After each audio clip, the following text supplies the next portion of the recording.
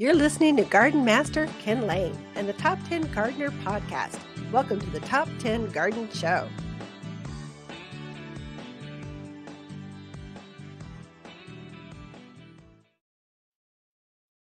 And we are back with Lisa Waters-Lain in the studio. She comes each week with your garden questions. Just what are people talking about during this December holiday transition? If you're not drinking eggnog, what else are you doing out in the gardens? So that's kind of, we bring that to you each week. Welcome to the studio, Lisa. Thank you. So how have your holidays been so far? Are you done with the parties? I think we are done with the parties. No, we've got two more left. Two more, yeah. But we're pretty much done. We did a lot of, we went to Pie Performance Hall. We did 3 different shows there. It was good. All of them were very good, very enjoyable.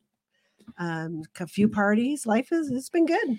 Yeah, we between the Finley Toyota Center out in Prescott Valley and Yavapai College, the YPAC or Yavapai College Performing Arts Center, Jim and Linda Lee got to put their names in it. They sponsored it.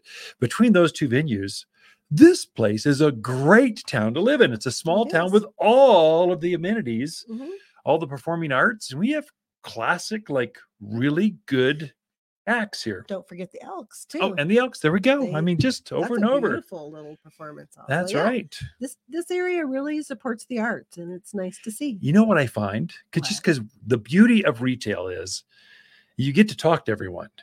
and we have a lot of folks that retire here, and you get to talk to them because now they've got time to garden. So gardening partly is a stage in life thing, and gardening, we call them active retirees. They just retired, they moved here, and they've got energy.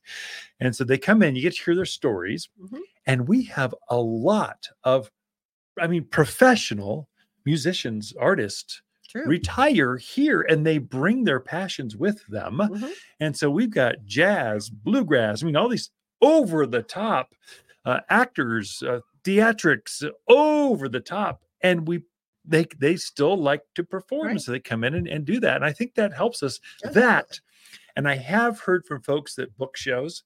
We're in between Phoenix and Vegas, and the shows will perform there. They stop here and then go to Vegas. We're kind of on the route. And so we get top end.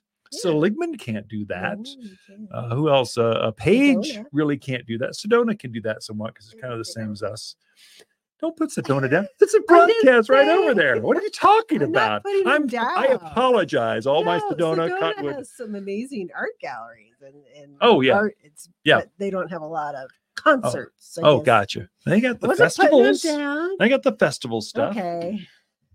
Anyway, folks, come over when you're from that side of the hill. Visit and just tell us how wrong we are. You put Seligman down. Come on. They don't have it. That's the place where I want open. I like elk and deer and javelina roaming free in my gardens. And we should get back to garden stuff. Maybe we should do that. It's more of our forte. Yeah, let's just kind of do. Yeah. So what do we got? What are some questions people are asking? First question is from Tony. He bought an Austrian pine to use as a living Christmas tree. And he's been following all the rules. Didn't bring it in too early. He's going to take it out the day after Christmas. Just wants to know, how much time does he have now to plant it? Yeah, that's a good question. Does he have to get in the ground right away, or has he got some time? So Tony, don't feel rushed. So that container that it's been growing in, so we field grow those out in a farm setting like corn. Just we grow them out in the field because they grow faster, get fuller, chubbier when they're in the ground. And then we'll harvest those. We put them in a ball and burlap. So we'll dig a ball, we'll wrap it in burlap, and we put it in a pot a season before we actually bring it down the garden center. So it's already starting to root out. So you're in no rush to, I would say, get it in before next spring's growth. How about that? Is that enough time? Before the end of March. Get it in by then. Sooner the better, because you're not going to make less of a mistake. The more ground you have around that root ball, the more fudge factor you have. When you're just in this bucket, you've got to be spot on with the watering, basically. So you're going to water once a week in the container. Probably in the ground, you'll water it once every couple of weeks. If you get a good deep soak, kind of really saturate it, you'll be good. So Tony, you're fine. The main thing, when you plant it like you would, like it's spring. So you want a hole that's 3 times the width, same depth. You want to amend it heavily. Evergreens, especially pines, junipers, cypress, like Arizona cypress, they need drainage. They don't like to sit in soggy soil. So you want to amend that soil to get out of there with some composted mulch. We call it premium mulch. Fertilize it with your all-purpose 744 fertilizer. Give it actually a root stimulator. We call it root and grow. It's a compound compost tea. Do all that stuff you would do any time of the year, even in January. Do it the same, and then give it a really deep soak.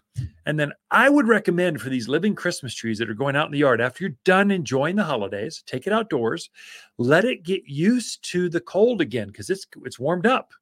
So you'll want to put it outside under a covered patio, deck, entrance, up against the south side of your house, just someplace where it's tempered, but still cold. Put it there, let it sit there for at least a week. Then feel free to plant it at your leisure at that point, and you'll be successful. I would say too, some of the bigger trees, like we're selling some 6, 5, 6, 7 foot pine and conifers. Those things you really do want to stake, because we're going to see some snow, and if that snow settles on there and it flips over, it'll cause issues. It won't. You'll just have to go set it back upright. Just stake it, and you won't have to set it back upright, because that heavy snow, especially in late February, March, it's super heavy. So the trees want to lay over. So just stake it. So anyway, come in. We've got a handout for that, Tony. We can help you out. Okay. Too much information for one question, but there you go. By the end of March. Okay. So next question is from Dave in Chino. He says, the weather has been so fabulous. I want to be outside working in my yard. Is it too early to prune my fruit trees? And second part of his question is it too early to spray the horticultural oil, or should you wait on that? Yeah, good question. So you can start pruning now. We generally say start at the new year and finish up by the end of March. That's the peak window. But really what it comes down to, when they're finally deciduous, that is, they dropped all their leaves and we've had enough cold spell to kill off the bugs that are roaming around. And I think we've done that. We've had a couple cold snaps where it thinned out the insects. And those are the things that kind of cause disease to spread around. So if you prune it too early, that can happen. I think you're fine. Go for it. And the days are beautiful. So go ahead and prune all of those fruit trees, and then all the remaining energy that's going to come up from the roots back and form this next spring's flower buds and leaf buds. All the remaining energy will be focused in on those remaining bud grafts that are on that structure. So when you're done pruning, so start with deadwood and then focus on the structure, make sure air gets to the inside, do all that stuff that you do with your pruning. But going back to the question, go for it. Prune it now. I've been doing the same thing. Absolutely. Go for it. Yeah. And then finish up by the end of March. Horticultural oil. Yes, you can. I would say generally what we say is finish pruning, then spray the hort oil. And what the horticultural oil does, it's January. You're thinking, there's no bugs out there. And you're right. You're not after the bugs. You're after the eggs they laid a couple months ago. That oil coats the bark area where they've laid all those eggs and suffocates the eggs, basically. And there are bugs there. They're hibernating in between the nooks and crannies, underneath the leaf mold, the mulch at the base. They're there. They just aren't active. They're hibernating like a bear or a squirrel. They're hibernating and waiting to come out when it's warm enough. That hort oil coats them, kills them off. So it just cleans a tree up so that you're starting out the spring season clean.